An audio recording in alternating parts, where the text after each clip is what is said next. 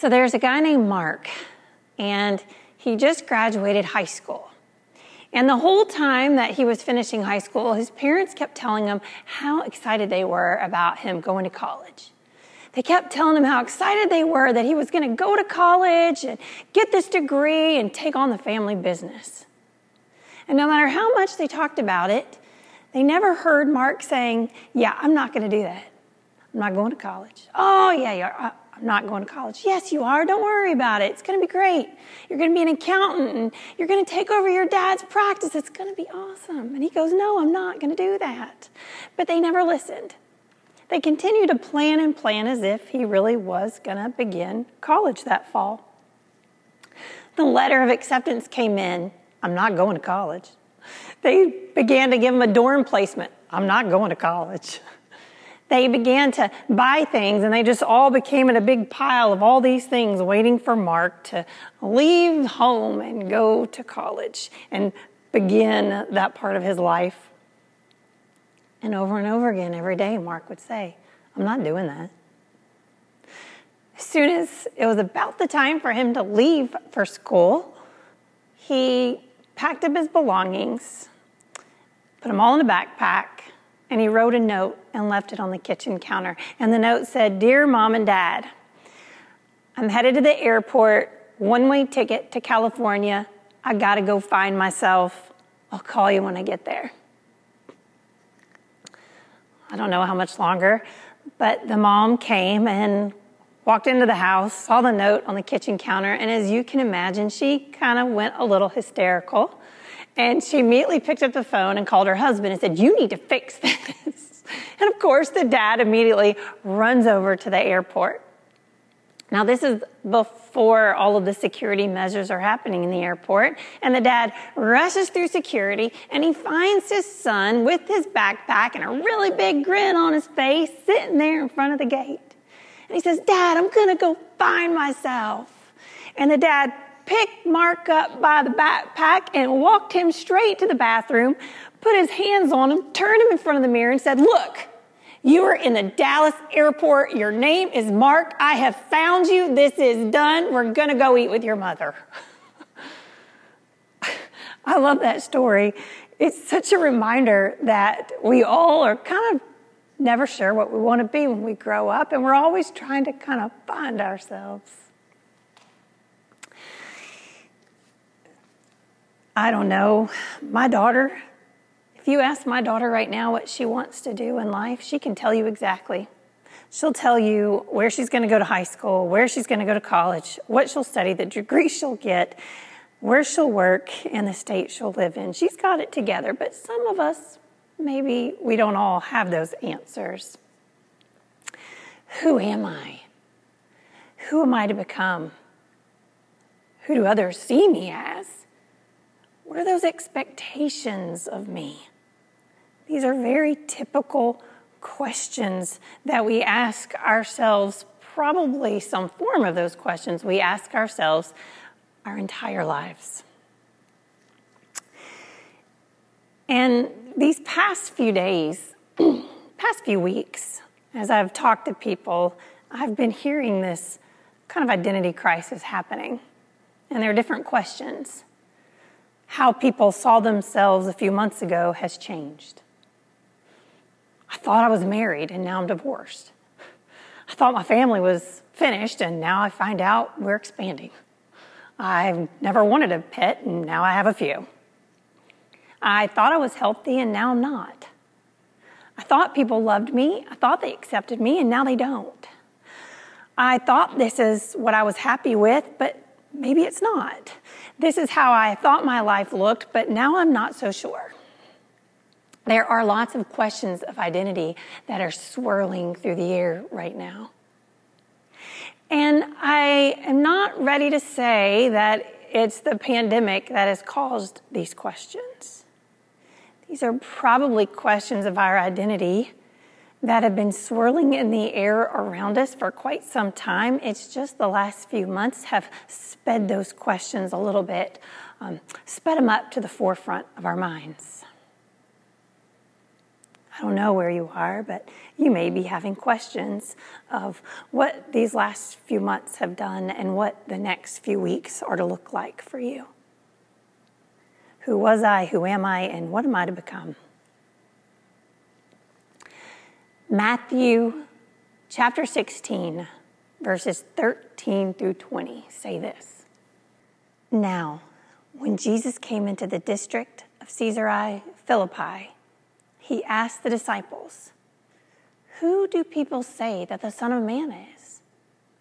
And they said, "Some say John the Baptist, but others Elijah, and still others Jeremiah or one of the prophets." He said to them, "But who do you say that I am?"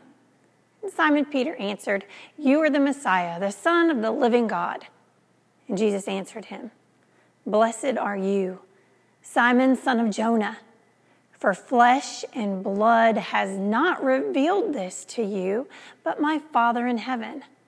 And I tell you, you are Peter, and on this rock I will build my church, and the gates of Hades will not prevail against it.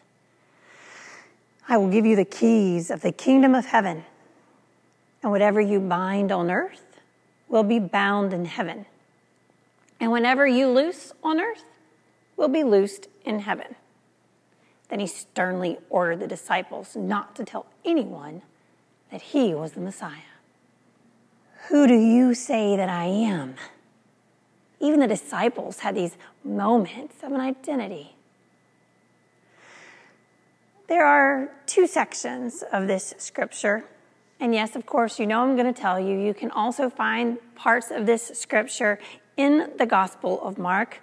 Lately, I've been preferring the Gospel of Matthew on this, and it's because of the two sections.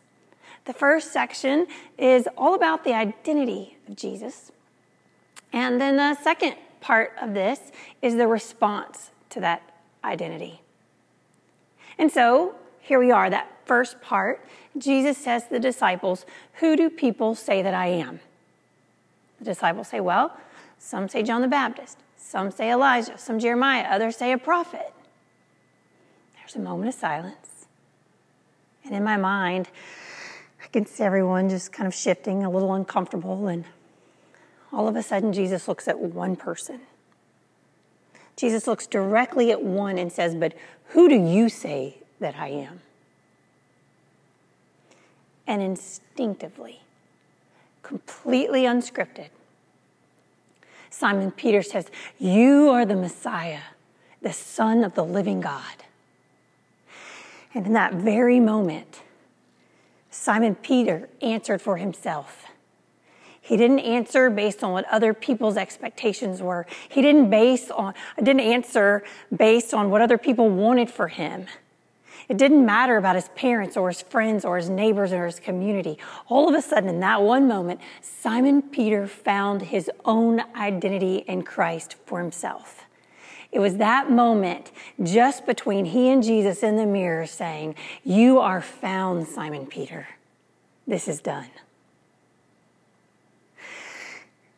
And the second part of that story is the response to finding that identity. Jesus said, "Yes, Simon Peter, you know this because God lives in you and you know it to be true. And so now I will build my church on you, for you are a rock. I will give you the keys to the kingdom of heaven, and nothing will prevail against you, not even the gates of Hades."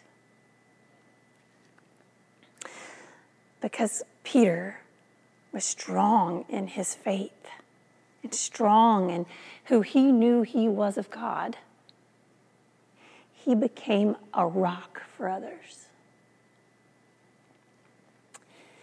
Actually, this scripture is kind of famous. It's important in the life of a lot of artwork, because anytime you see any type of artwork depicting Peter, you always see him holding keys. There might be keys around his neck. He might be holding him in his arm or his hand, or it could be on his belt. But somewhere, if you see a picture, you know it's Peter because the keys of the kingdom of heaven are somewhere on it. It's also a pretty important scripture because this is the stuff people fight about. This is one of those scriptures, believe it or not, that people argue about. In particular, leaders and theologians in the Catholic faith and our Protestant denominations argue over the interpretation of this text because this text is known as apostolic succession, which is a really big way of just saying that the Catholic Pope is in direct line to Simon Peter. And the Protestants, we expand that just a little bit to say there are multiple people. There anyone who's been ordained, any minister, we all fall straight in that line with Simon Peter. It's nuanced enough just for people to be an argument about it. And of course, there is another part of the text where people say, well, is it Peter the person that makes the church, or is it the testimony and witness of Peter that makes the church? These are things that church people argue about, and I know it's surprising. I know you would never think church people argue over anything, but sometimes it happens. But here's what I want you to hear. Ultimately, with all the differing opinions, with all the arguments, we all go back to Scripture, to this particular Scripture, for one thing: church. These past few months have left church unscripted. This is the first time church has looked like this in any of our lifetimes. And we've all been learning through it. We've all been finding an identity within it. Of course, worship has changed too. Worship is not church. Worship is just an expression from the church. But worship has changed as well. We now can be in worship live. We can be in worship on demand.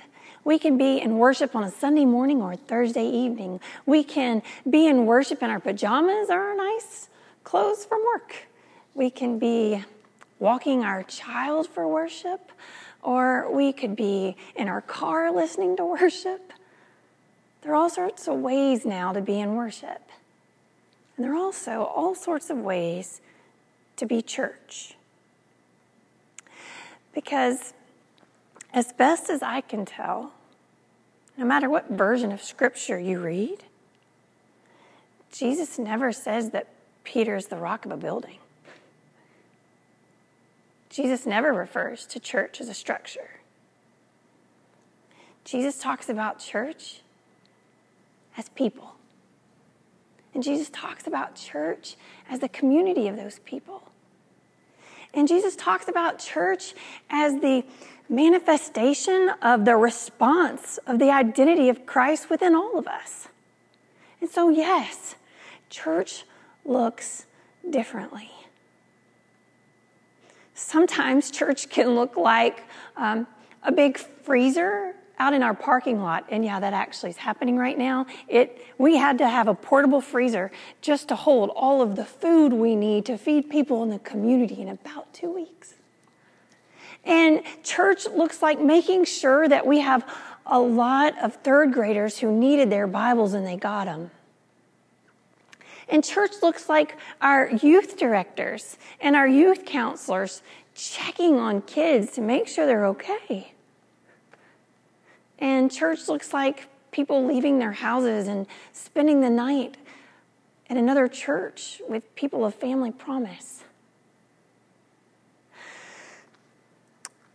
Church is that quiet place in you where you know that no matter what these last months and weeks have brought, that you are still a child and a person of God. Deep within, that's your identity and that's your core. And then responding to it and being a community together. I think about the word that the scripture uses for church. And the scripture word is actually ecclesia. And what that really means is to call out. So church really is to call out. It's to call out the name, you are the Messiah, the Son of the living God. I heard another person say that church is like when you talk about God so much, you'd think God was your neighbor. I like that a lot too. The way that we will talk to one another using our good manners, the way that we deal with one another, and the way that we live with one another, that makes church. There are so many issues right now that are nuanced enough just for us to fight about. I know it's a shocker, but people actually fight in the church. They disagree in the church. And we don't always agree with the people in our neighborhoods and communities either. There are issues of race. There are issues of politics, and there are issues of pandemic, and there are issues of all kinds. And the way we speak about it, we are portraying church every time. So Chapel Roswell, I invite us to be church together. I invite us to be known as the place and the people that will represent an identity of reconciliation, of love, of forgiveness, of commitment, and of grace, and of ongoing conversation. I invite us together as a corporate community and as individuals to put ourselves right up in front of that mirror just with Jesus. And when Jesus looks at us, we know the answer when Jesus says, "Who do you say that I am?" May we be found, and may it be done. Amen. There are so many programs and ministries that have not stopped. Sure, our campus has been closed, but that does not mean God's work has stopped. We are continuing programs. We are continuing service projects. And one of those is My Neighbor's Pantry. And if you are driving around campus, please come check out this beautiful freezer that will be here for about 2 weeks. Don't forget, while you're on campus, go drive by our wonderful giving garden and see what's growing. We have a beautiful prayer walk on campus. If you're on campus, go and look at the prayer walk. There are so many ways that you can engage. And one of the ways that we're able to continue these ministries and programs is through the response of our giving. And so whenever you give, using the ways on your screen, please know that you are a part of all of this identity of RUMC and Chapel Roswell's campus. And so I invite you to be a part of it and to support these ministries. Don't forget, too, on November 1, we really are going live in person. You have an opportunity, if you wish, to come onto campus and be a part of our in-person worship service. Our time is changing. It's going to be 11:15. And also, I'm going to remind you, we don't have children's activities or Sunday school classes or nurseries. And so we want you to bring those kiddos right here to Chapel Roswell so that we can all be really loud, have lots of wiggles and lots of fun, and just be in worship as a church together. If you want to come and join us, you can check out the website to see what to expect. But do not worry, this in-person worship, that's just an additional way to worship. You can still be on demand and online whenever you choose to be. In person is just one more way to be in worship with us. And so now, can we take a moment and go to God in prayer together?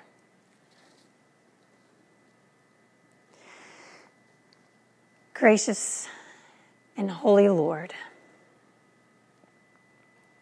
we thank you. We thank you for making us the rock. We thank you for trusting us to be your church. And if there have ever been times this week where we have faltered, forgive us. And put in front of us a new opportunity to be church again.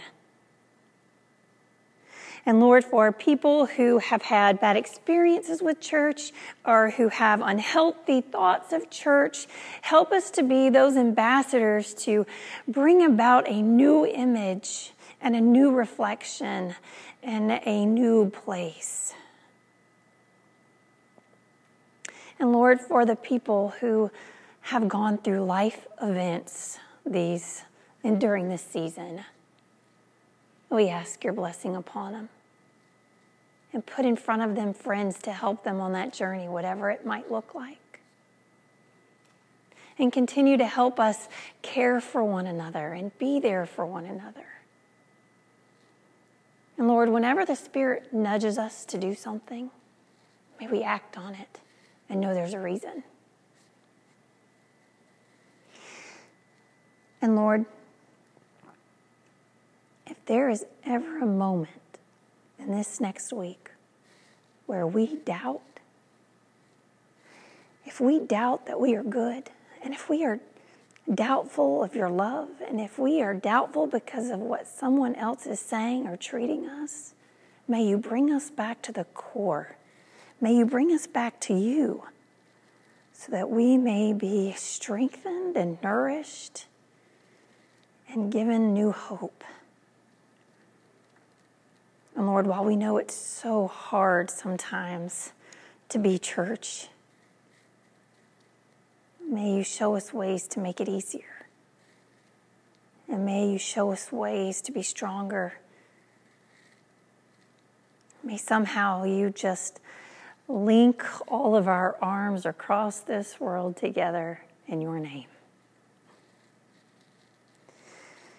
And we ask for prayers on every service that is calling upon you in these moments, whether it's online or in person or on demand. Whatever worship service is happening right now, calling on your name, unite us to it and bless it. Amen. And now, seek to live as Jesus taught. Use your gifts well and recognize the identity of Christ in you and in all you meet. Amen.